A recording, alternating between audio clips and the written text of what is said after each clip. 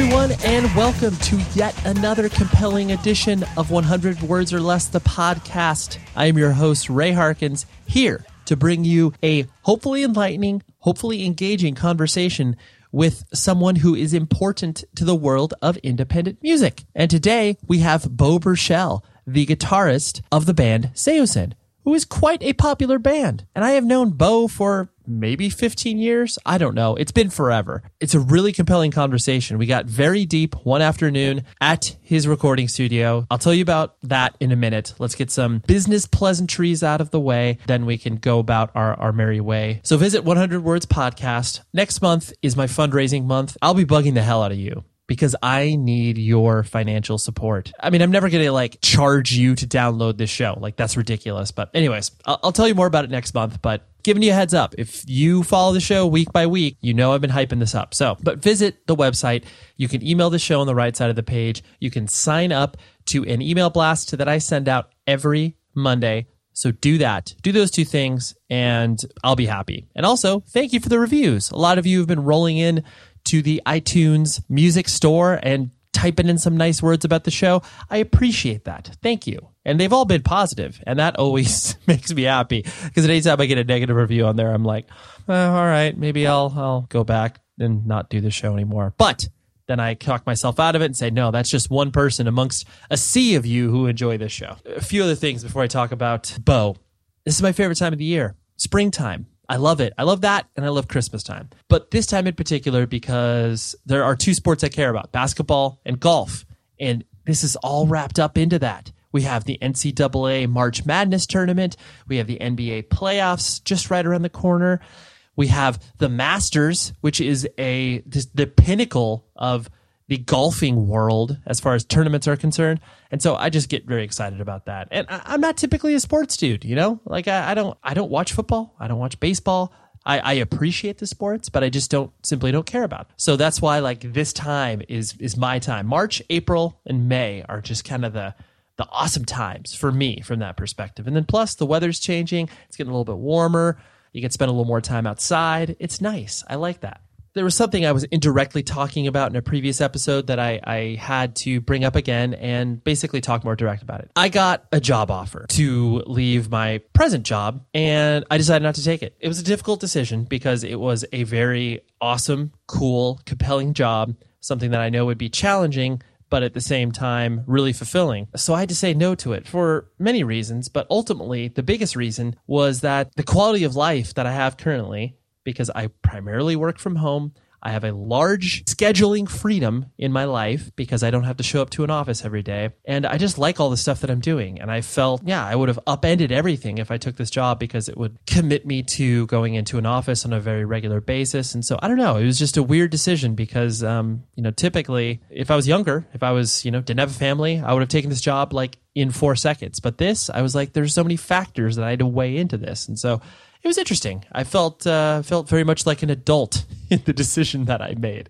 But it wasn't easy. But I appreciate all of you friends who I reached out to during this time to kind of ask for advice. So I appreciate that. So thank you if you ushered me along in that in some capacity. There's some really fun stuff that are happening over the next, like I said, few weeks. The show is, I'm getting some new stuff done to it. There's just fun stuff. So just pay attention and you'll see new things happening. So anyways, Beau Burchell. To be abundantly clear, I have a business interest in Beau Burchell. I manage his production career, so do with that information what you will, wherever that sits in your head. But I've wanted Beau on for a long time because Saosin is huge. They're still a very large and relevant band.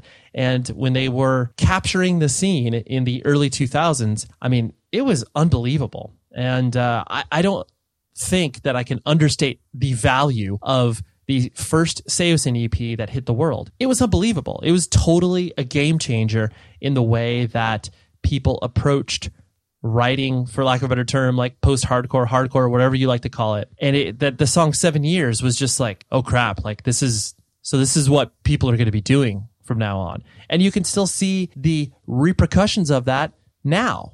You could argue that the foundation of a lot of very successful independent record labels was founded off the backs of Saosin's sound and the bands as well. It's unbelievable. So anyways, I've always wanted Beau on the program because he was just, I don't know, he seemed so, I guess, unaffected by all the chaos that was happening around him.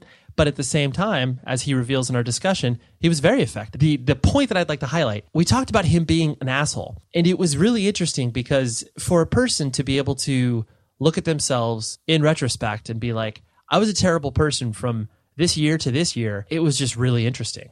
And like I personally, I haven't gone down that road with any other guests because, I just didn't know him as well as I do Beau. So it was an awesome chat. So anyways, without further ado, here is my discussion with Beau. So many things about Saosin and his life. So here you are, and I will talk to you on the other side.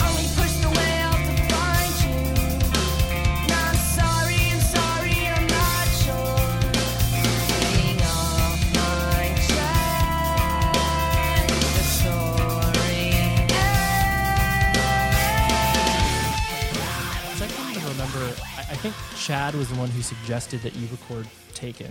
Like, I think he was the one that was like, hey, this guy Beau, he did this As Hope Dies record. Like, this is like, let's go with him. And it was one of those things where it was like, because at the time, I'm fairly certain Saosin existed. Like you guys had already put out your first EP, I think, or it was right around, or at least one song was out there. I don't know. I can't recall exactly. Yeah, I think we may have only put out like a little.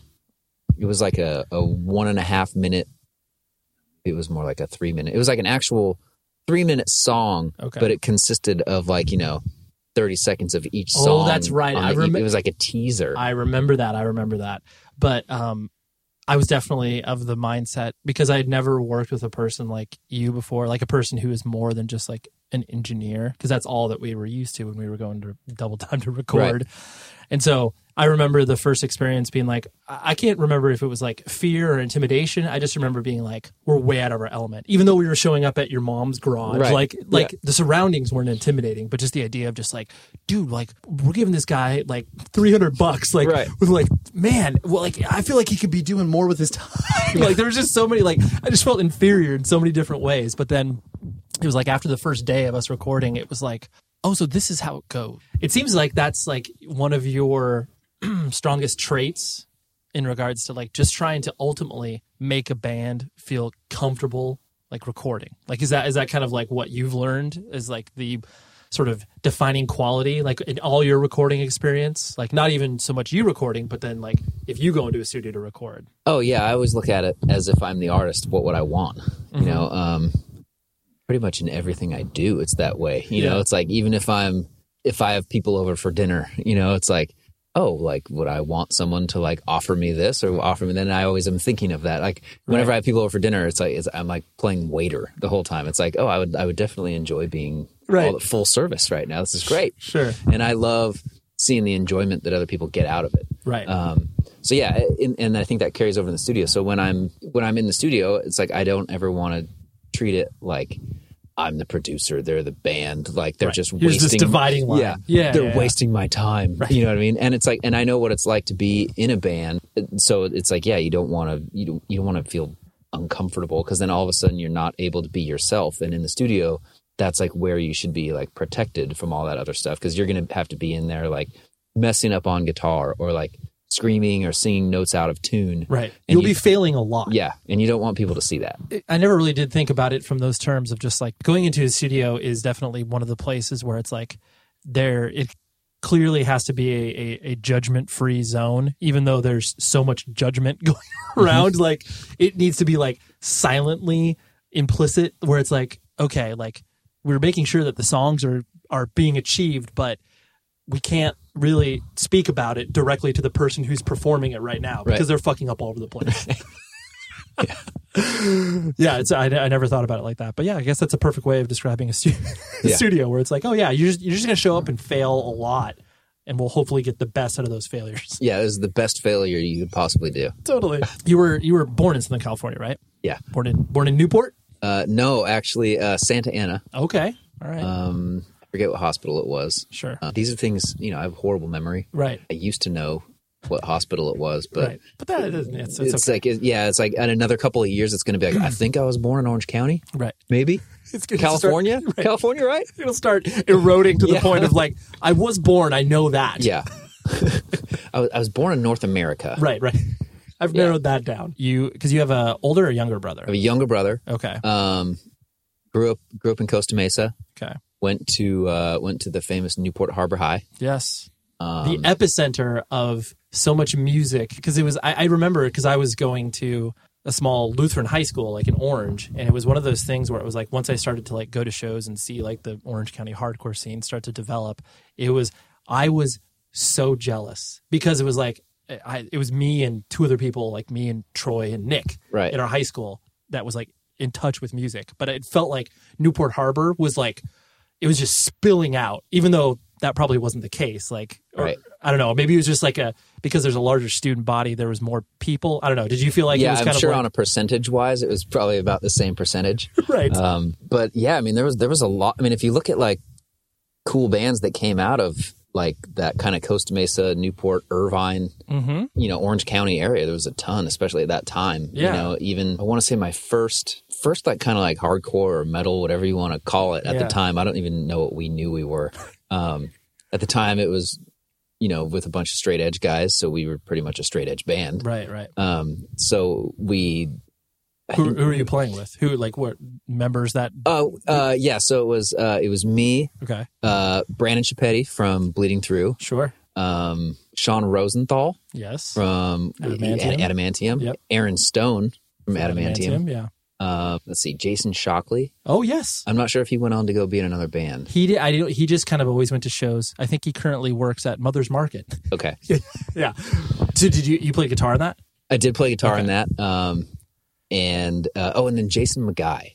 Oh, You know Jason, right? Mm, I feel doesn't sound like familiar. he went on and like Did other stuff. maybe played drums like with Excessive Force for a little bit, Okay. but I could be wrong. Right. And this was I kind of lost touch with a lot of right, those people. Yeah. And this was like mid 90s, right? This was like Right. yeah, probably like 90. I was a freshman, so probably like 93. right. Oh my gosh! Wow. Yeah, I guess 1972. I guess- like I guess technically the early 90s. Yeah. Yeah. so yeah, played in that band, and and then from there, like all those other cool bands like started coming out. Like so that happened, and I remember we had one show at like this. We were supposed to play like a club or like a bar or something down in Newport, like kind of like on the peninsula, and it was totally like our big break. Right. You You're know like, what I mean? this is the show. Yeah. And I think we had played one house party, to maybe like an audience of maybe like 25, 30 people. Mm-hmm. And I think we thought we just killed it. We were going to be the next Slayer, Totally. I think. I love it. I'm really glad that you mentioned that, because it is that era of confidence where you're just like, you no matter what, your shit doesn't stink. Yeah. You're like, dude, we rule. Yeah. We made 3 people move. Yeah. Yeah. It was like somebody almost started moshing. Right. I swear every person in there was listening to us. Yeah. We killed it. Yeah. Right. So we had this opportunity to play this bar or something, and my mom just like shut it down immediately. She was like, "Beau, you're not playing a bar. Really? Wow. You're like 15 years old. You are not going to a bar. There's going to be people. Is there going to be people drinking there? Right. Yes, there is. You're not going. It's like, I'm sure there's going to be people popping pills. They're going to be doing drugs, all sorts of things there. Like They're having orgies. Like everything can go wrong. Yeah. This is not going to work. Nope. Not. They can play, but you are not going to play that show. Right. And I remember like, I don't know if I cried, but like, it was one of those things where it was like, there's that moment you get as a teenager, and you're like, you're ruining my life right now, parents. Totally. I am absolutely crushed. Yeah. Like you're just inhibiting my ability to like live life. Yes. Like you're totally killing the buzz. It's like I was on this like this like straight train to like success, and you just totally derailed it right now. This is all your fault. Totally. I was gonna be a star. Right. Our band was gonna be huge. Right. You completely pulled the rug out from underneath me. How long did that anger exist in you? Like, how would you take that out on your mom? Oh, it's still there. No.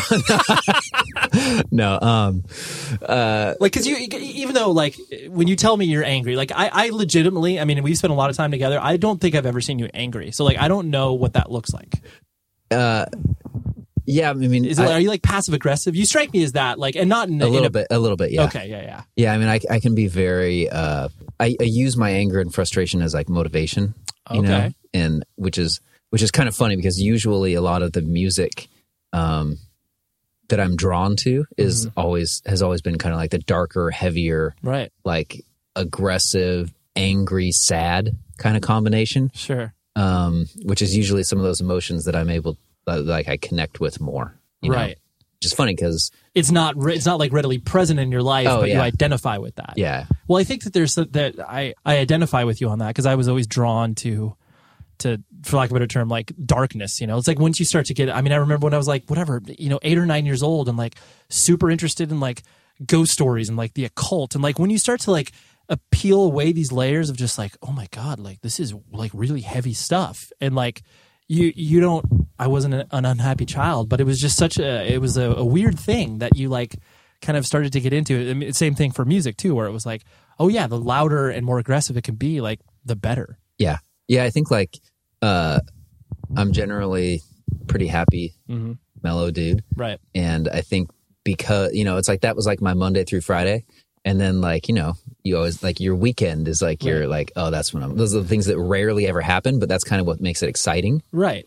Yeah. So, like. It's not your standard default emotion. Oh, not at all. You can experience these things in a healthy manner rather than just let it, like, consume you. Yeah. Yeah. Because that's always the fear, especially from, like, parents. Like, once you and I started to bring home, like, weird music, it's always like, oh, like clearly they're going down a path that, our parents don't understand. They're going to try to block it in some capacity. Did your mom? Big time. Right. Yeah. I mean, I remember bringing home a Pearl Jam record, like Pearl Jam 10, actually. Yeah. And I had to do this with all of my records that I brought home. I would have to sit down with my mom and like read the lyrics with her. Word by word with my mom. And it was like, there would be a subject matter that was questionable. And I remember instantly it was like, I want to say the song was Jeremy, and it was probably like track 1 on the record. Yeah. So it was like, and I think it was like within the first verse where it was like, Jeremy this or that. Yeah, clearly I and remember then it was like, picking on the boys, a harmless little fuck. Harmless little fuck, yeah.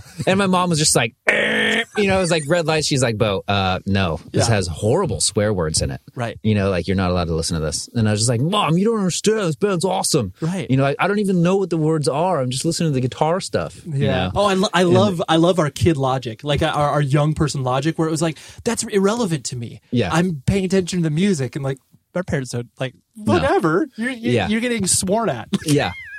Well, and what's funny though is like that really was me though. Like I don't even think I ever paid attention to the lyrics up until I was like, right, man, much until later. I was until I had started Saosin. Right. I never paid attention to lyrics. I was just like, lyrics are just like, that's the shit you got to go through to have a band. Like you can't have like a real band unless you have a singer. So I guess you have to have a singer so that you can like play guitar. It's like by default we need to include vocals. Yeah. This isn't a preference. Yeah. Right. If I could, because otherwise then you're just in like an instrumental band and like those are kind of lame. Right. So, no one's going to pay attention. Yeah. Right. Yeah. That's so funny. So it was like, the singer was just the thing you had to have in your band in order to be like a real band. Otherwise you were just a band without a singer. Right. It's true. And was the overbearingness of your mom listening to your music, was that was directly correlated to like religion and like Christianity, right? Like she was. She's pretty extreme. Right. Well, I don't want to say extreme because when I think of like extreme religion, I think of like ISIS. Right. And like the Westboro Baptist Church. She definitely was not Westboro Baptisting, and she wasn't like executing people by cutting their heads off. Of course. Right. But yeah, she's very devoted. I'll say, and very kind of like, if goes to church every Sunday, is very like I think she has like 1 or 2 women's groups throughout the week also. Totally. You know what I mean? Like very, very committed. That's her thing, right? And yeah. So, I mean, but it was, and I understand, especially having a kid now of my own, it's like, it's like, yeah, you want to prevent your kid from being harmed in a certain way. But at the same time, it's like, man, like you can only control that so much. Yeah. I mean, it's like, I'm not going to not let my kid play soccer because someone else on the kid like has a foul mouth. You know what I mean? And that to me is almost at the time, it was like, what do you mean? Like, I can't listen to this, but I'm allowed to go and hang out with these guys that are saying way worse stuff, right. And music's what I want to do. Totally. I mean, you already ruined my opportunity once,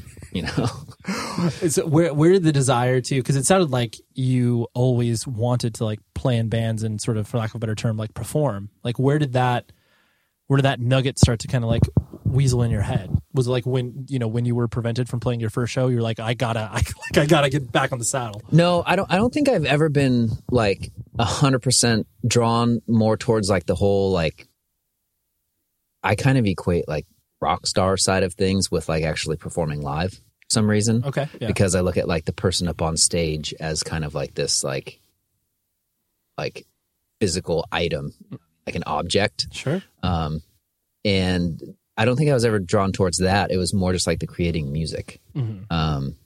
And I knew that like, wow, like writing music and expressing myself through music was more what I was drawn towards. Sure. And it was like, same thing as having a singer. It's like, if I got to play shows to write more music, then I'll do it. So yeah, because usually you see a live show and that's kind of like when the idea sort of congeals in someone's head where they're like, I love like, not even so much like, or maybe even so much like the pageantry and like, oh my God, this band's larger than life. Like, that's sick. I got to play in a band. But that was like a function of the fact that you wanted to write music. You're like, I guess I have to do this. Well, I mean, I wouldn't say it was that bad. Right. But, I mean, I'm exaggerating a little bit. But like, and it is funny because even to this day, like going, like I think our whole career throughout Saosin, it's always been a thing where it's like, it's like, wow, you're in Jakarta and you're playing to like, 6,500 people and you guys are headlining, and it's like people are asking, it's like, man, are you nervous, Beau? And I'm like, I mean, it'll be cool, It's like, I'm like talking to my wife on the phone, like, are you excited to play right now? It's going to be awesome, right? I'm like, I think so. Yeah. I mean, like, I hope it goes well. Right. My guitar's in tune. Right. Yeah. And it's like, but it was always one of those things where I would never, and I don't really get stressed out very much either. Like in crisis, I'm very calm and I can figure out way out of things. Right. But like usually before we go on stage, it's like, okay, cool.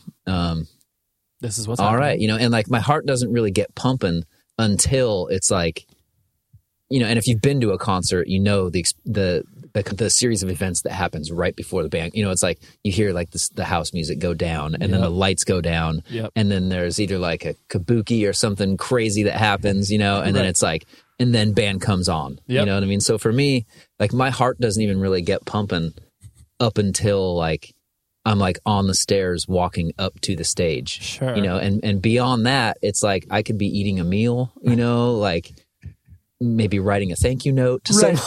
Yeah. Like whatever. I'm just like, yeah, cool. I'm ready to do this. Just let me know when I got to go up there. And then as soon as I get on the stage, then I'm like, oh my God, this is the best thing ever. Right. Then it all like the reality sets in and it's like, oh my gosh. Yeah. And so after you're like, you going to high school and kind of, experiencing that, like you seem like a type of person that fit in with a lot of different like groups of people. Like you could, hang out with the sort of whatever, lack of a better term, like jocks, like a stereotypical jock, but then you would also be able to obviously like start a hardcore, straight edge hardcore band. Is that generally how you are as a person, or do you kind of like to try to find your tribe and stick to it? I wouldn't even say that I was like friends with a lot of people in high school. I probably had like less friends than you would think. You kept to yourself in a way? I just didn't really identify with a lot of people. And I also have a problem, and maybe that's what's good about, or not good. Maybe that's a strength of me being a producer. I'm always able to find the negative or like bad things about something. Okay. So I'm able to pick apart the bad parts about a song and change it. Sure. And I think as I get to know people, sometimes like I'm just always kind of like observing and seeing things, and then it was like, oh wow, that was something really crappy that you just did. Like, I don't like that about you. Got it. I no longer identify with you. Right. You know what I mean? You were able to, so you just kind of sat back and observed. Yeah. And then we're able to kind of move forward from there, like to be like, okay, that person does seem like I could be their friend or whatever. Yeah. And also too, I think I was kind of, I kind of don't even really remember a lot of it. And I don't know if that was just because like me not being that great of a guy. I always tried to be good, but I definitely know that there's quite a string of quite a few years where I can look back and be like, oh my gosh, what kind of an idiot was I? Well, I was going to bring that up I was going to bring that up because you've said that on more than one occasion. And I find it, I find it endearing because obviously it's like, you do have to reach a certain age where you're able to look back on, you being a teenager or, late teens, early 20s and be like, oh yeah, man, dude, from 20 to 22, like, just it would have been best if people didn't know me then or whatever. Oh yeah. What was it like in high school and kind of leading up to like, Saosin, or was there like pockets where you're like, yeah, man, this time I was terrible. And then I felt like I was in a good place. And then I went back to being terrible or. Yeah, I think it was right out of high school. I was up through high school. I was pretty good. And then like out of high school into college, I was pretty good. Like thinking back now, it was probably after like maybe like a first breakup, like a first big breakup. Okay. You know what I mean? And then it probably was just like, screw this, man. You know Shitty what I mean? Dude, like, here I come. Yeah. Shitty Dude USA. Here we go. And then after that, and it's like when you combine like not caring, or like having just kind of like a negative, like when your outlook on life is kind of like tainted by something bad that happens, I feel like when you combine that with being in a band that is starting to get somewhat successful and having all these opportunities arise to where it's like, you're sitting in a backstage area, and you're constantly having people coming up to you and making your life way easier than it should be. Like, oh, can I get that for you? You know what I mean? It's like, this cup of tea is like, 1 foot away from me. I could easily reach it, but it's like, hey, tech guy. Yeah. Right? Hey, tech person or like, assistant, like, can you go grab me my tea? Like I would have to like lean forward to grab it, and it's right. like that person sitting on the other side of the room. You know what I mean? I wasn't ever like that, but I definitely remember one instant where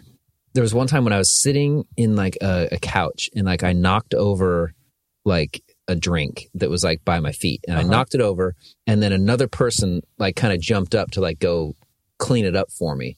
And like at that moment I was like, oh my God, like I'm completely that dude. Right. You know what I mean? Like I can't even clean up my own mess. Like this is something that's got to change. Can you equate that to a specific time? Like, was that like, no, okay. That was just like that one random incident. That was like that was the one moment where I feel like I needed to. It like dawned on you. Yeah. I was like, oh my God, like I suck. Yeah. Like I'm a horrible person. Yeah. Well, I'm glad that you're obviously so open to talk about this because I do think it is something that's so, it runs rampant. I mean, it runs rampant because obviously the style of music that we've been drawn to and choose to play is obviously all like youth driven, So right. it's like when you're 16 to, 25, those are the years where you start these bands or whatever.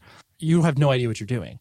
And then when you're enabled right. to kind of be a shitty person, like 9 times out of 10, even if you do feel like you've got a good grasp on yourself, you're probably going to go the other way. You're probably going to be a terrible person. You're probably going to, do a bunch of terrible things to girls or get super drunk or like whatever, or like head in different directions. Like, so what do you think was your, like, were you doing all those things? Were you just being like a shitty person to like basically kind of everybody? Or was it like, you just didn't even know who you were? I feel like I was just kind of all over the board, you know, like it was, I don't really know what it was. Maybe I was like running from something or, trying to fill some sort of void, but I don't really know. Right. And like, I do remember drinking a lot. Mm-hmm. Self-medicating. Yeah. Yeah. Right. But what the thing is though, is like, even to this day, I mean, like, granted, I haven't had a drink in who knows how long, right. But like, even to this day, like I've, like, if like, I can't relate to the whole, like, oh man, I've just had a stressful week. I need a drink. You know what I mean? Like, I've never been able to understand that. Right. Because to me, like, a drink was always kind of like, or any sort of like mind-altering, mind-numbing thing has always been something that is like, all right, man, like, we're going to go rage right now. Mm-hmm. Like, and we just want to kick it up a notch. Mm-hmm. Like, so that's what it's always been like for me. Sure. One of my favorite things now is like, if we go out to like a bar with some friends or out to parties or something, like I love being designated driver. Yeah. Like it's like, I got it. It's like my favorite thing now. Right.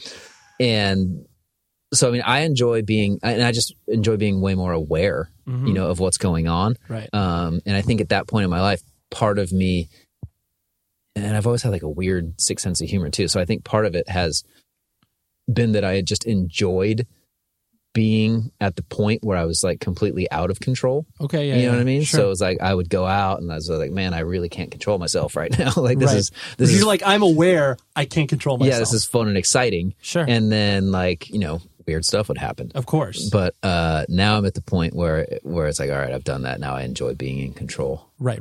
I enjoy being, and that's the thing too, where it's like, I'm sure at the each level of Saosin's rise to prominence, I'm sure there are just wide pockets of time you probably can't account for. You're probably like, oh, I don't really remember that time, like that time frame.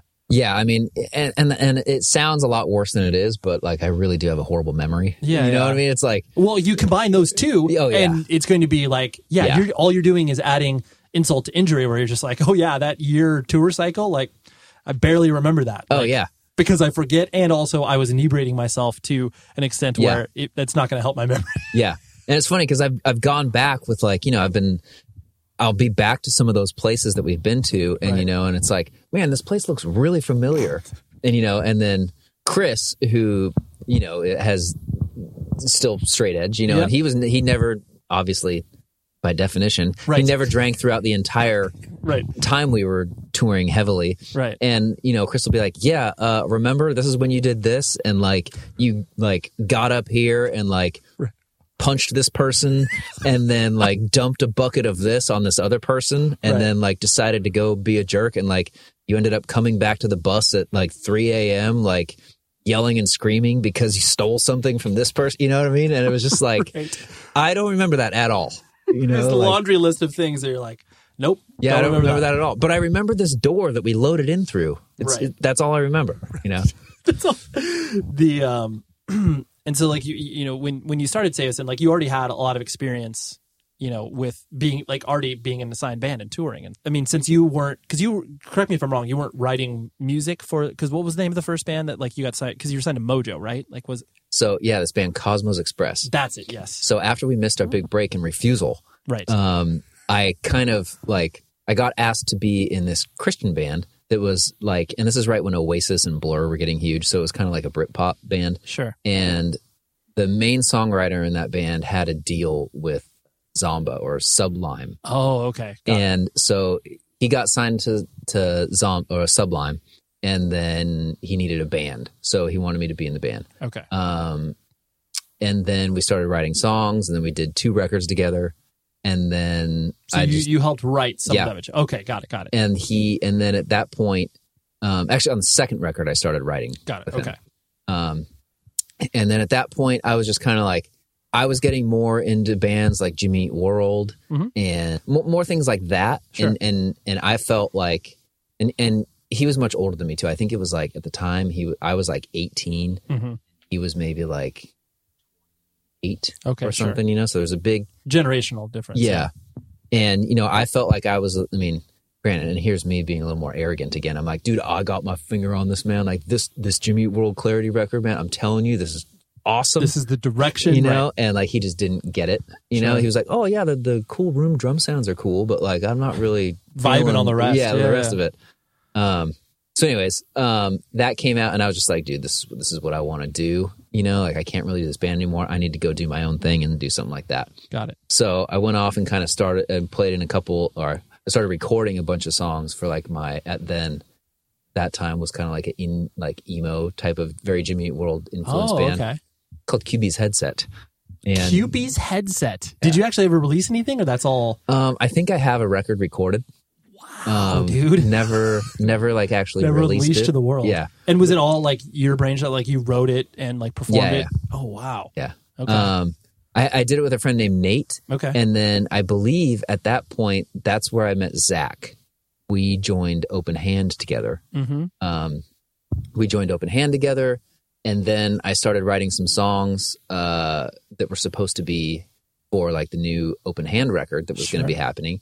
And then I was playing them at rehearsal, and Justin kind of looked at me, not Justin from Saosin, singer of Open Hand. Of Open Hand. He looked at me, he's like, oh man, that's a pretty cool riff, man. What is that? I was like, oh, it's just this riff I've been working on. And then instantly it was just like, oh, cool, whatever. You know, just dismissed. Yeah. And then that's when I knew that like I was never going to fully be like a writing, like this Open Hand would never be my band. Yeah. So then me and Zach left the band and we started Saosin together. How long did you play in Open Hand for? Like a year. Okay. That's what I thought. Very short stint. And it was around that time too, where it's like, I still, like Open Hand as like a supernova band. Like I still can't really equate to any other bands that I've watched, like just this complete explosion of like everybody being interested in it, and then obviously like a complete implosion, like whatever, 2 or 3 years later. But it was like, like watching you guys play was one of those things where it was like you felt like you were just like, oh my, like a whole world had opened up, even though it was like the music that Open Hand was creating wasn't very original by like, I mean, it was original for that time being, but it was like you could see all the influences, and it was just such a weird like, did you feel it like being in the band and kind of watching the way that people were reacting to the band, even though these were, you know, I mean, I don't want to like blow this up to like levels of grandeur where it's like you were playing for thousands of people, but it was like when you were playing Coos Cafe or like your rehearsal space. I remember seeing you guys at your rehearsal space, and it was one of those things where it was like, you know, there was 70 people in there, but well, you were at that show? I was at with that Shogun, show. right? Absolutely. Okay, because Taken had, because Shogun was on Goodfellow Records, and so Taken had that affiliation with them. But I just remember, I remember every show where it was like, I can't miss Open Hand because it was such a, like I said, such a supernova. Did you feel any of that like while you were playing in that? Not even so much of just like, oh man, we feel like we're hot shit, but just like something feels like it's happening. No, well, I remember feeling like I loved the music. Right. And I remember feeling that, because we practiced all the time and we were trying to be really tight, and like, you know, we wanted it to be a thing where people showed up and it sounded awesome. Right. We practiced all the time. Right. And I remember playing with Open Hand, and every time we would play, like we would feel like we killed it. Yeah. Even though every single time at the end of the show, Justin would be mad at us, you know, because it was like, dude, you guys gotta stop going off so hard. And like, that was like the word at the time, was like going off. Right, right. So you guys gotta stop going off so hard. Chill out. Because you missed like 6 notes. You know what I mean? And it was just like, you know, but I mean, a lot of respect for that, because I mean, that's part of where, you know, like I started gaining the desire to like play perfectly, you know, or as best you can. And it's not just all about going out there and like, throwing your guitar around your head. Right. Like there comes a point where it's like, I love At the Drive-In. Yep. But it was like at some point it was like I watched them play at a bowling. Remember? Did you ever see them? I saw them in Costa Mesa at Kona Lanes. Oh, Kona Lanes. I remember them playing there. I think I saw them because it was right before In Casino Out. I saw them at like they played a house party in Long Beach. Yeah. And so I mean, it's just, what are you doing? Like, yeah. And it was like, okay, I've heard these songs before, and this is nothing like what they sound like. All. Like you're just throwing your guitar around. Absolutely. So yeah, there was that balance between like, but then I remember I still left leaving that show being like, that's the best band I've ever seen. Totally. I am absolutely affected by this. Yeah. I also remember, this is something super random, but I think, you know, relevant, was I remember when Saosin obviously started to, you know, when the music started to get out there, it's so weird how these things like stick out in your head, but I definitely remember getting the Fiddler Records sampler when Taken was on tour, and I think we picked it up at like Warped Tour in New Jersey. And I just remember we were all excited because we obviously, I think at that point, like we knew we had already recorded with you, whatever, there was a relationship. So we were excited about the first actual music. And I remember everybody in Taken and our crew, our merch guy, sitting in the van, listening to 7 Years and just being honestly in stunned silence. Like we were just like, oh, so this is what's happening now. Like it really did feel like it was like a changing of the guard in some respects, where it was like, oh, so like they've taken like the aggression of whatever punk and hardcore and, you know, moved it up a notch from musicianship wise. And then also like, oh yeah, this dude that's singing with them can really, really sing and hit notes that we've never heard before. Right. As you were putting those like first songs together, and like as you started to record that stuff, like did you have those feelings inside yourself? Like not even so much from like an arrogant standpoint, but just like, I feel like we keyed into something with these like 5 songs. Cause I'm sure you had like 400 million ideas shuffling around in your head as far as like Saosin songs. So did you feel that, like that sort of specialness with those songs in that first EP? Yeah. Like I said, and like not from an egotistical manner, but just like no, yeah. I mean, like it's funny because every band I record, I always try to tell them like, you know, like when you hand out your, you know, at the time, your demo, totally, your burn CDR, it's like, right? Yeah, you've got one shot. You know what I mean? And you can't. Your record doesn't come with like a big disclaimer on it that like people read before they listen to your record, and it's like, oh well, we only had 2 days to do this, and we spent $100, and the vocals aren't that great because we only spent an hour, and the singer had his voice blown out. Right. So you know, just if you could grade it on a curve, you know, or what the handicap is for that, you know, just kind of even it out. Right.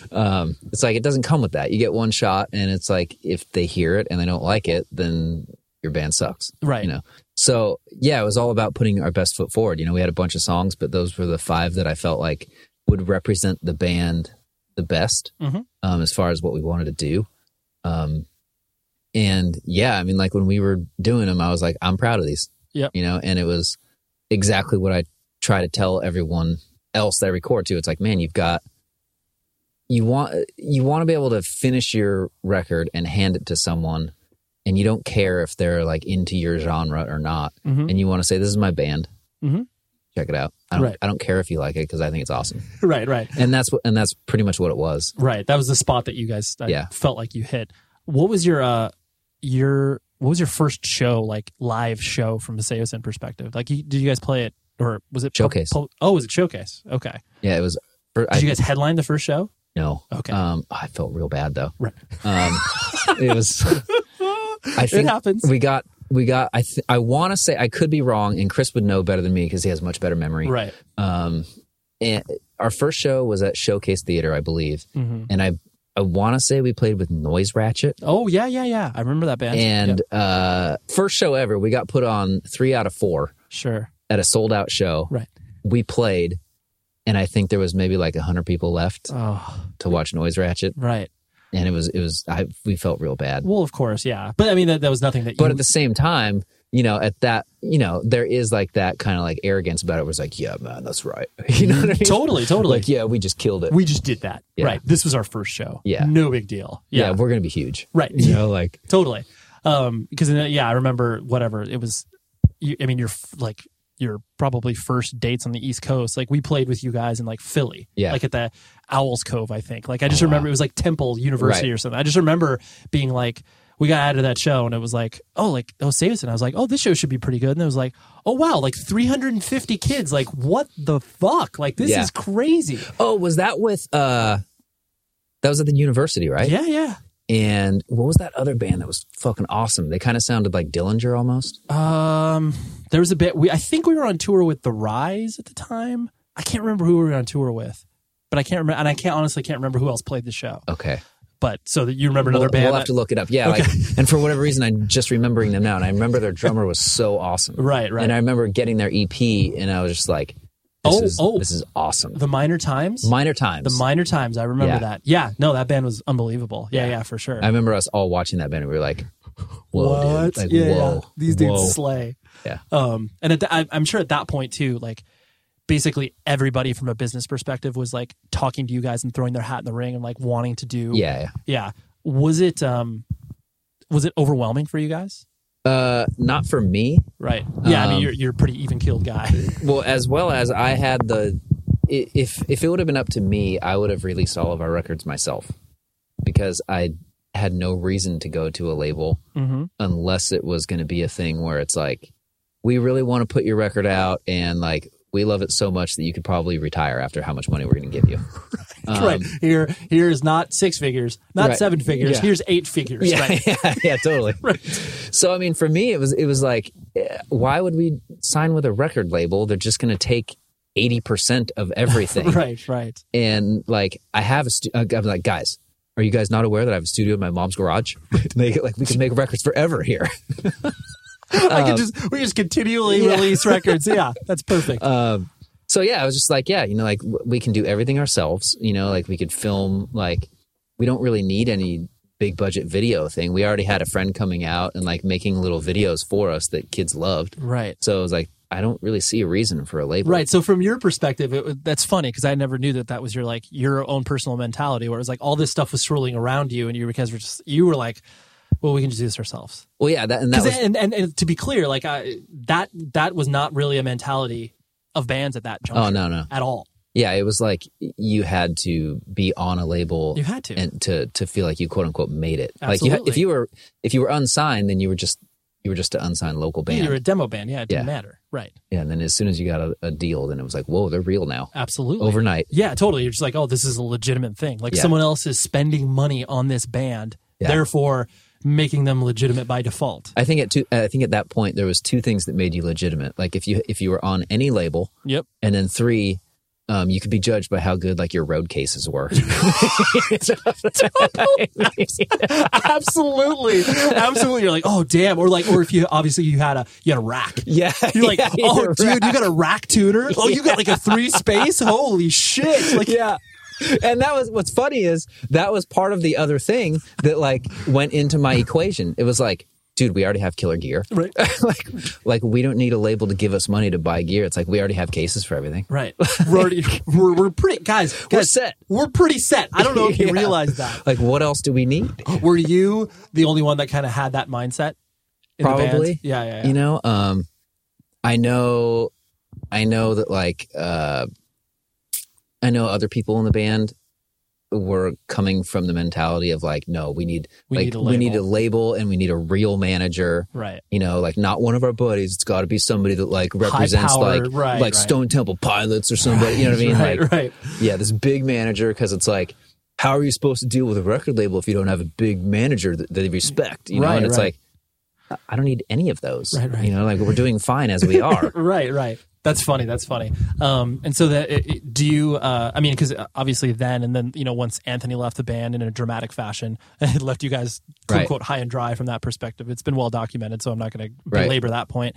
But the, you know, once Cove stepped in and you guys obviously started, like, labels were still completely interested in everything you were doing. What was the weirdest sort of like, anecdotal stories that you can remember of just like, this label is like, not even so much like, it's just a surreal moment where we're just like, oh, we're sitting in this steakhouse with like all of this record label like trying to court us and stuff like that. Yeah. Or were those moments kind of lost on you because you were just like, I just wasn't that interested or engaged? I wasn't that interested. And like, I think probably some of the other members would be excited about that type of thing, you know? Because I mean, like, even for me, it's like when we would go to some of these famous venues, you know what I mean? It was like, I remember specifically like our drummer is like full on like sports and like 90s hardcore encyclopedia. He's like, you know, I think he has like 100% of like the entries in Wikipedia. Right. You know, like, his retention on those two subjects is unparalleled. It's pretty insane. Right. Yeah. If it's like, hey, who was like the, you know, whatever, like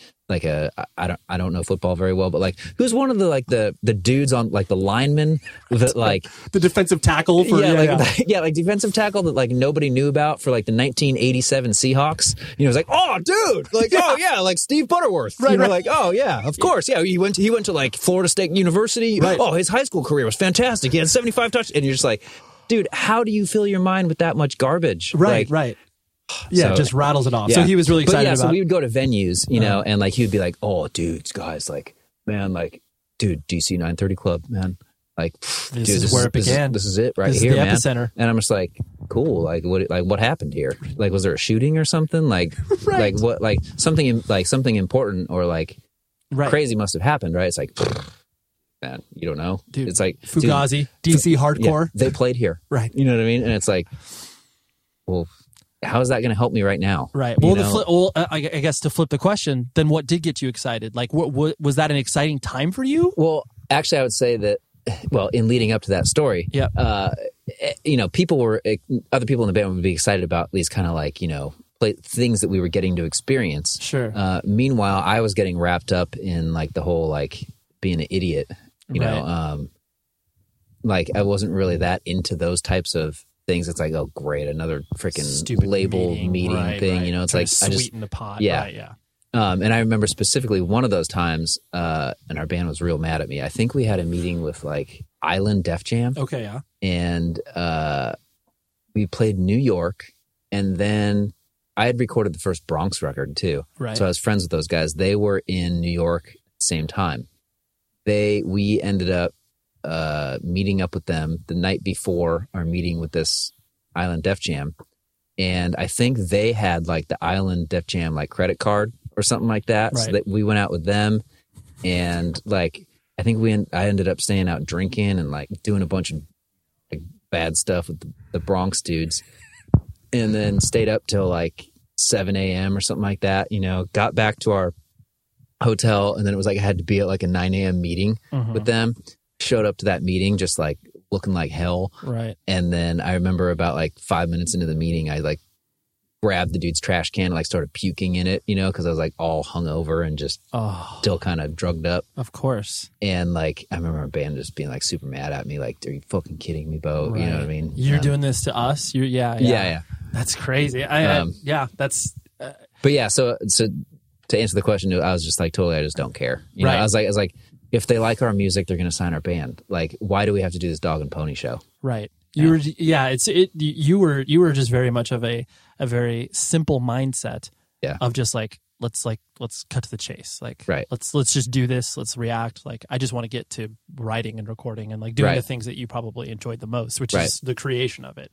And so then as you started to kind of have more clarity about, you know, probably the band and then your life outside of the band, because you were always a person too, where it's like you yourself have had many friends that can't transition into real life, like have no real quote unquote marketable skills besides like, you know, getting on a stage and, you know, jumping around for 40 minutes. I personally never had like placed those concerns, like, cause you know, when you meet people, you're just like, oh man, like I hope that they get their shit together. We run across that all the time, but I never had that concern about you. Did you have any sort of clarity, like once the band started to, you know, the quote unquote downswing, and we can obviously talk about like the second LP, because I think there's so many fascinating stories in there. Did you have a clarity on just like, well, yeah, if this band starts to fade away, like I'm just going to record? Like you were never like, was there any like fear inside of you from that perspective? No.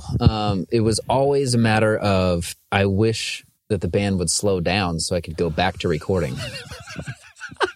I love it where it's just like everything is like completely counterintuitive. Like every other band member person would be in your situation, be like, "Oh, dude, totally soaking all this up," and you were just like, "Oh, like that'd be cool if I could like fit like 3 months in here to like record a record." Like, so you there was never any fear. You were just like, it was like, I'm just going to ride this out for what this is, and then be able to. Yeah, because I was very logical about it. I was like, dude, it's a rock band. It's like. And the type of music we're doing, there's no way I can do this when I'm like 60. Right. Like we're not like the Rolling Stones. Right. Like even if our audience doesn't grow with us and we keep getting younger and younger fans, like a 16-year-old kid is not going to want to watch a 60-year-old man try to wheel around in a wheelchair on stage singing screamo music. Totally. Like our band has a extreme shelf life. Right. You know, so like to me, it was very like, you know, we're going to do this for a while. This is music that I like right now. Right. And like at some point, you know, maybe we'll write different music, or maybe I'll just do a new band. Right. You know, so I think that I was extremely like surprised and like grateful for how long we've been able to do it. Yeah. But, you know, in no way was it like a thing of like, oh, dude, I'm in a band. This is what defines. Although it kind of was for a while. Sure, it was probably like, when you were in the asshole phase. Oh, yeah, definitely. Well, and even still to this day, like I still like, I think you're, you know, like on one of like your contacts, you know, it's like Ray Taken. Of course. You know what I mean? And we're always, and it's always like, hey, what's up, man? It's Beau from Saosin. Of course. It's like, oh, hey, what's up? You know, it's like, oh, you'll be talking to someone on the phone. It's like, yeah, it's Beau. And they're like, yeah, cool. How you doing, man? It's like, oh, it's Beau from Saosin. They're like, oh, man, what's dude. up? Yeah. Right. You know, so, but yeah, I never. Yeah, you're always defined by like whatever the quote unquote biggest thing you did is, or whatever. Right. Yeah, I mean, yeah, I never thought it would. That was like, there was no fear of like, man, I hope this doesn't stop. It was almost like I wanted to take a break because I want to focus on. I want to focus on recording. Right. You've told me some interesting stories in the past in regards to your second LP, and like, because at that point there was obviously so much pressure on you guys to like, this previous record sold, so like, dude, we got to make this one like, you know, a banger times 2. Right. and you guys were thrown into so many situations that you had never experienced before, like co-writing and all that other sort of stuff. Walk me through some of the weirder moments in that obviously made you feel uncomfortable. That was like, because I think so many people don't obviously get a sort of peek behind the curtain from that perspective. So like, walk me through some of the more like, defining moments in your head where you're like, so we're going to do this? Like, this is what we have to do right now? Yeah. Yeah. So for our second record, well, it kind of goes back to our first full length. Mm-hmm. We did it with Howard Benson. When we went into the studio, we did it kind of the same way we've always done things. It was like we wrote, like 12 instrumentals that we thought were rad. Right. And then it was like, well, now it's time to put vocals on them. Right. And the problem was Anthony was able to just come in and like spew out stuff out of his mouth, and we would all sit there and be like, this is awesome. Right. Like, this is so cool. Yeah, you nailed it. And what's funny too is like, fast forward like 15 years later, like we're doing that again, and it's like that's what's happening. Yeah, you're like, so you haven't changed it all. Yeah. Oh, you can still do that. Great. It's like incredible. Yeah. So anyways, we would these instrumentals, and like now it's time to put vocals on it. Right. And so we had these instrumentals, and we thought Howard Benson was going to do all this stuff to like turn us into like a real band type of thing. Right. But he didn't really do anything. So he just kind of engineered it in a way. Well, glorified. He doesn't even do anything. He goes into his booth with the singer, right, and like hits the singer against the band so they can try to get these weird dynamics. Producer psychology stuff. Right. So his engineer basically just recorded us doing the same thing we would have been doing in my garage. Right. Except we spent like $400,000 on it or something. Right. And Yeah. And then it's like, there's all these other like assistants and assistant assistants at the studio that like, when it comes time to go to lunch, like, and then you look back at the invoice, you're like, oh wow, we were paying for their $14 sandwich every day. Of like, course. Right. I didn't even see this dude do anything, but I bought his lunch for 3 months, Right. So anyways, so we felt like the only thing that Howard was good for was helping Cove, like kind of like put together the vocals. Sure. Coach him along. Yeah. And so when it came time to do our second record, we agreed with Howard that we would produce the music ourselves and then send Cove up there to do the vocals with him. Got it. About a month before it was time for us to do our record, Howard backed out. And he was like, I need my team. I'm scared to do the record like without my normal, like the way that it's normally done. Yeah, without his thing. He's like, there's too many safety nets that I need. And he's like, you guys aren't going to know what to do. Like, you don't know how to record this. You don't know what you're doing. Wow. And I was just like, all right, whatever, man. Right. So then we had about like so then that's when we decided to go into Hurley, and we were like, we'll just document this whole thing. Right. And we'll kind of like make it a thing. So we did that, handed in our record. And at this point, so let me step back a little bit more. Right. When we signed to Capitol, there was a guy there, Ron Lafitte and Louis Bandek, who signed us there.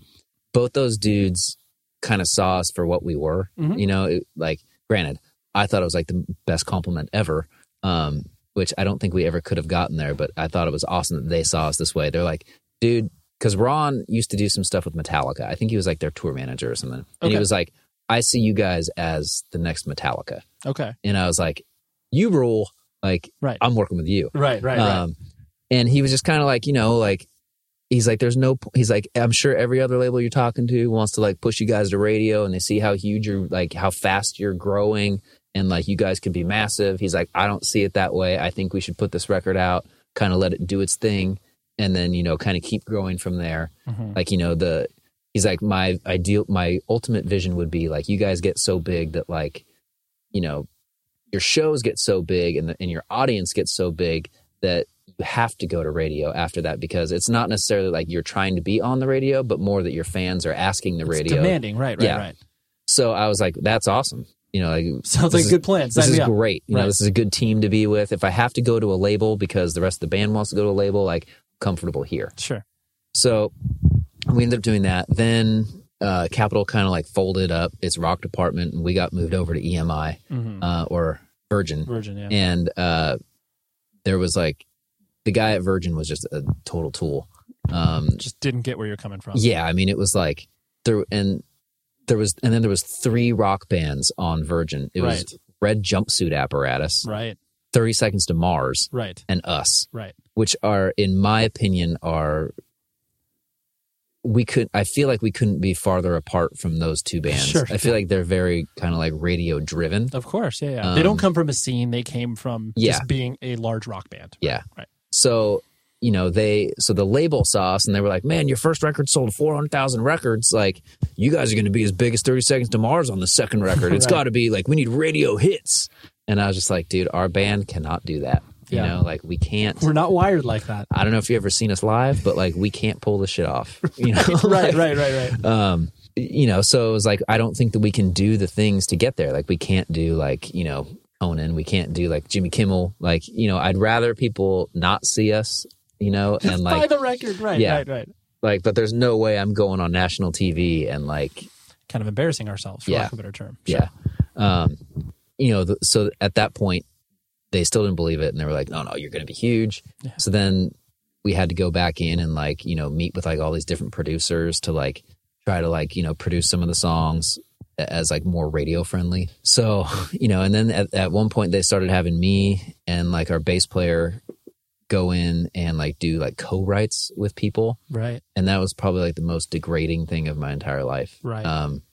Just to have someone come in and, you know, try to take something that is like so sacred to you, you know, at least for me, music was one of the only things I ever really, really cared about. Sure, you know what I mean? Like, valued, right? Yeah, like, there can be dying kids in like some other country, you know, and I'm just like, I got a sick riff, man. Yeah, right. Like whatever you do, don't fuck with this riff. You know what I mean? Like totally. Like, and that's how close important it was to me, you know, like on a comparison. Sure. So, not saying that those kids aren't important. It's just, you know, they're very up there, but it's like, it's just for whatever reason, this is first. Right. You know? Yeah. That's your default mode. Sure. Yeah. It's like wife, kid, riff. You know what I mean? Totally.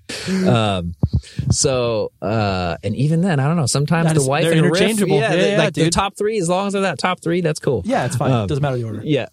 But you know, so you have people coming in and like, you know, oh, cool. Yeah. Well, that riff you just wrote, I don't really see how people are going to relate to that. How about this? You know, and it's like, they would just kind of like pull out like a Blink 182 kind of like very standard thing. Right.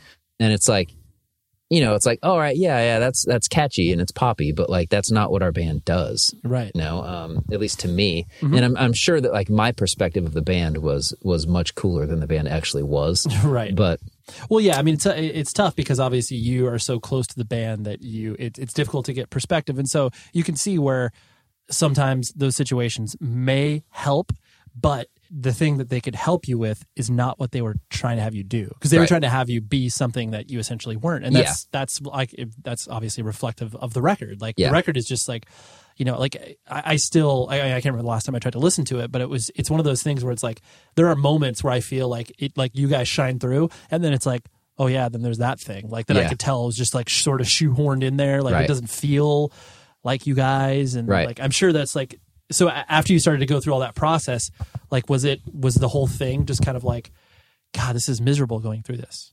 Yeah. The whole, I mean, most of the experience, like as far as making the record, was great. Right. Like we got to go up. You guys went up to the Morning View house, right? Or whatever. No, not the Morning View house. It was like, it was even radder than that. Right. It was this house. It was called the Document Room. It's not there anymore. Oh, okay. But it was like this huge, like multi-million-dollar mansion, like in Malibu on a hill that overlooked the beach. You know, and we got to go up there with like someone that I really respected, Butch Walker. Right. And I think he's awesome. Yeah. So it was like, dude, you did like you know, on top of all the Marvelous 3 and like all his stuff. Yeah. It's like, man, you did like it's like a new metal band with a black singer. Seven Dust? Yeah. Seven Dust. Yeah, he did a Seven Dust record, and I was like, that thing sounds awesome. Right. You know, like, and actually that Seven Dust record is actually pretty cool. Right. You're like, I identify with you. Yeah. I was like, this is going to be awesome. Mm-hmm. You know, so we went up there, and I thought it was a great experience. But like the label just didn't think that like the stuff was like where they needed it to be for radio. Right. So you basically turned in a full record. Yeah. A second time, right? Technically? Or because like you had a full record at Hurley, turned it in, no dice, co-writing sessions, put you in this crazy house. Yeah. Turned in another record, no dice again. Yeah. Like they just basically kept shooting down most of the songs. Yeah. It started out as Saosin, right. You know, like what we wanted. Right.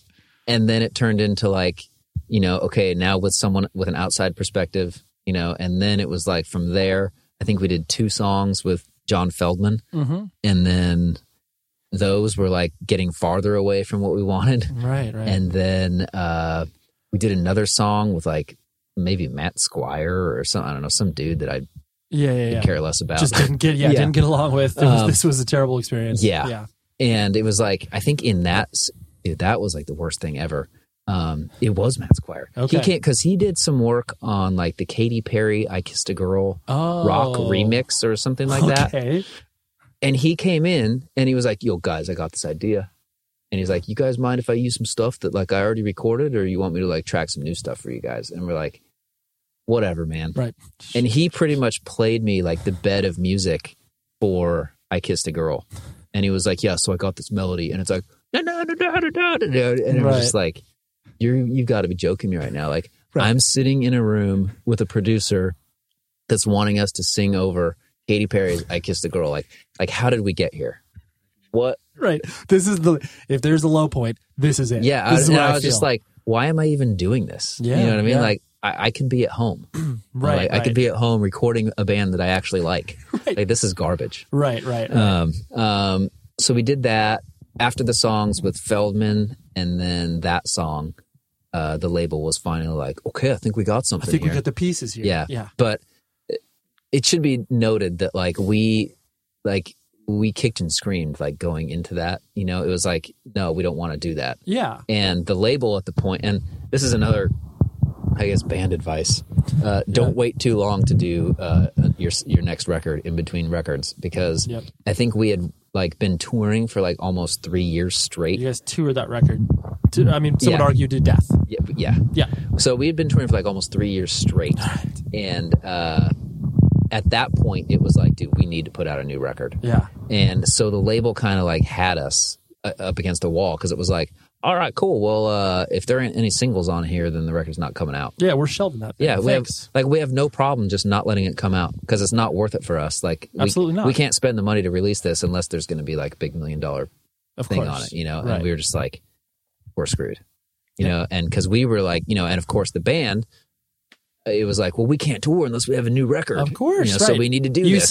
You're like, we need to put the oil and gas in the machine in order to keep that going. Sure.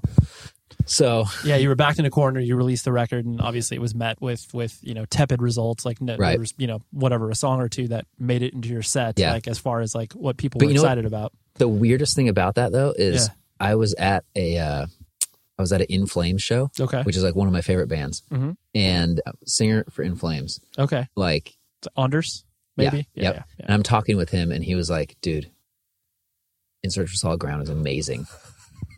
And I was like, "You're like what?" And I was just like, "Yeah, real funny, real funny. I get it. Like, cool." Yeah, you're like, "Where's the joke?" I'm like, "Dude, we know each other, but like not that well. You know what I mean? Like, Don't put this. I on love blast. your band, but like, don't push it. You know what I mean? Like, totally. No, I mean, there actually wasn't that much dialogue exchanged, but you know. Yeah. And he was just like, "Dude," he's like, and I'm like, "Yeah, real funny." He's like, "Dude, no, seriously." And he like showed me his phone. And he's like, "I warm up to this song every night." Wow. And I was like, right. Yeah, people. I mean, I'm like, that's crazy. Right. You're like, that doesn't make any sense. I'm like, I don't even like this. Right. No one comes up to me as the entry point for Saosin being like, dude, this is my jam. Yeah. We're talking about a deep cut off of In Search for Solid Ground. Yeah. But what's funny though is like now looking back at that record, I can actually listen to it. You know what it reminds me of is the Used second record. Okay. When that record came out, I was like, fuck these dudes. This sucks so bad. Totally. This is like fucking Backstreet Boys. Right. You know? This is something. Yeah. But like now, like that's one of my favorite Used records. I'm like, that record is awesome. Yeah. Sometimes you need that distance and space. Yeah. Like it didn't make sense for you guys commercially at the time and like further the band's career, because obviously that was kind of the nail in the coffin. But you can look back on it and be like, oh, that wasn't as bad as I well, and it's like, looking back, I'm like, it's actually, and now I actually enjoy listening to it. It's like, oh, this is like a good listen. Yeah. It's not like it's definitely not like it's kind of like not the same band as like the first record. Yeah, you know, it's tough to view those two, right? Yeah, yeah. Side by side, it's like you wouldn't be able to like really trace the lineage between the two as easy as one might expect with a band's like second LP or whatever. Right. Obviously, like you said, recording has been such an important part of your life and something you've focused on. Is it one of those things like the sheer ability to like create with somebody? Because like when you record with bands, like you're not an engineer like on any stretch of the imagination. Like if it's a mix, if it's anything, like you're diving in with the band. That's just always been kind of who you are with recording bands. Like you're not simply just kind of like, oh, I just want to push some buttons with you. Yeah, that's not fun for me. Right. Yeah, I want to be a part of it. I need to be in there creating, and like I need to be part of that team, and maybe there's a part of me that needs that kind of like, and I think the band probably met a lot of that, filled a lot of that for me. Like I need to have that kind of like pat on the back and like, oh, you're awesome. You know what I mean? Right. Validation. Yeah. I need to have that. So when I'm in the room with, 5 dudes in a band, it's like, it's funny because that was something that someone would always ask me too. It was like, do you like playing in a band or like, do you like performing shows or do you like being in the studio more? And I'm like, well, it's like, a couple thousand people singing your songs, like that's awesome. Is rad, but that's the same to me as like 4 dudes sitting on my couch telling me that like I've just like made their life. Yeah. You know what I mean? So it's like each one is like equally great, but in different ways. You know what I mean? Right. And in some ways, like the 4 dudes sitting on the couch is even more real to me, because like we've all experienced it. We've all gone down the same. We all like kind of sweat and bled. Yeah. And you get rather than the sort of like universal, like we're raising our arms, clapping, like you get that direct, like eye to eye contact of like that. Thank you so much for doing that for us or whatever. Yeah. Rather than just like there's like a bunch of people out there and like, that was cool. But like, that intimate connection that you're able to create. Yeah. The last thing I want to hit on was the, obviously where Saosin stands like now and currently, where you guys, obviously you've done reunion shows with Anthony and, he's made it clear that you guys are obviously like writing new material and stuff like that. Like what excites you about that from that perspective? Is it just the fact that like you actually can have your cake and eat it too? Right. Where like you don't have to tour.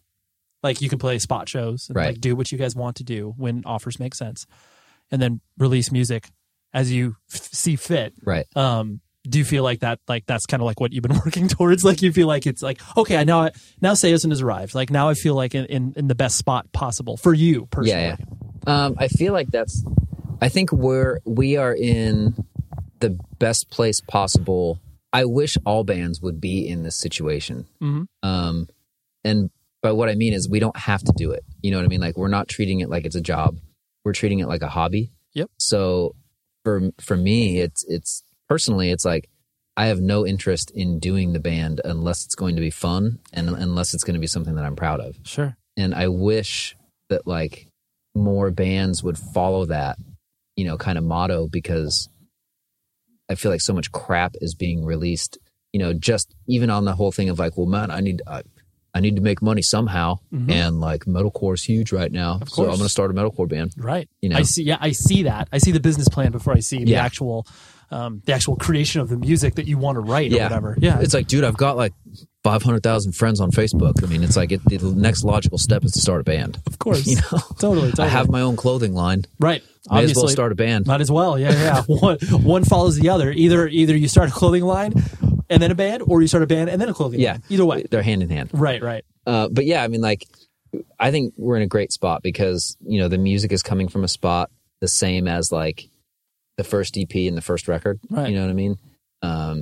So, it's like we're just in here jamming on songs. And there's no pressure. Yeah, there's no pressure to release a record. Right. It's almost like we're putting pressure on ourselves to like, okay, guys, like I realize that we don't have to do this, but like we probably should, because I'd like these song ideas to see the light of day sometime before I'm like a grandfather. Right. These 20 Saosin songs that have been kicking around in my hard drive, like let's get that out there to the world. Yeah.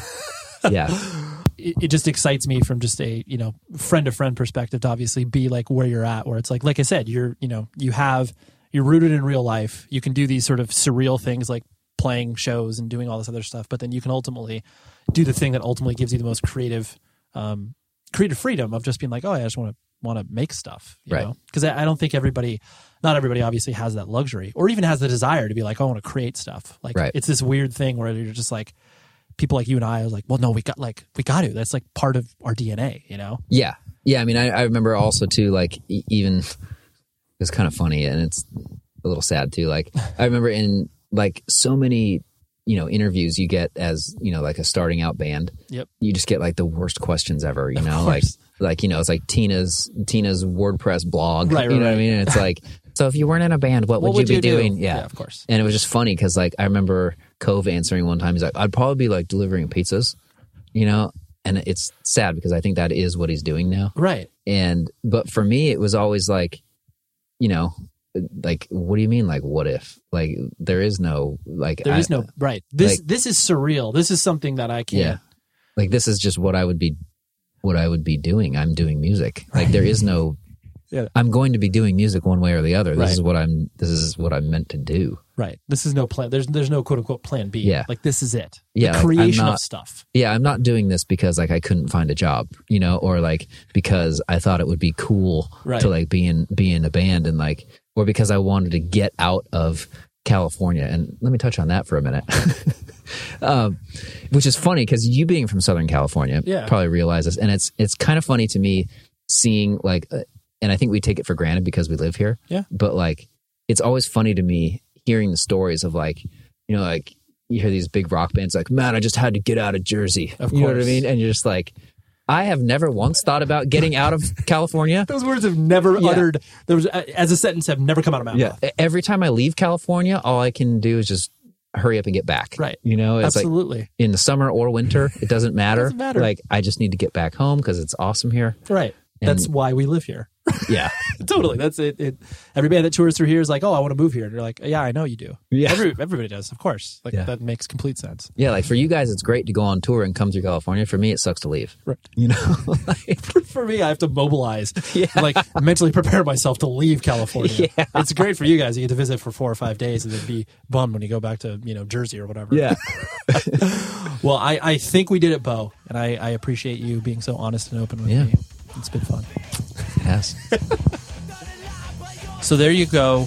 That was Beau. That was his journey. That was his experience. I really, really appreciated him being able to kind of like put himself out on a limb there and be like, hey, this is who I am as a person.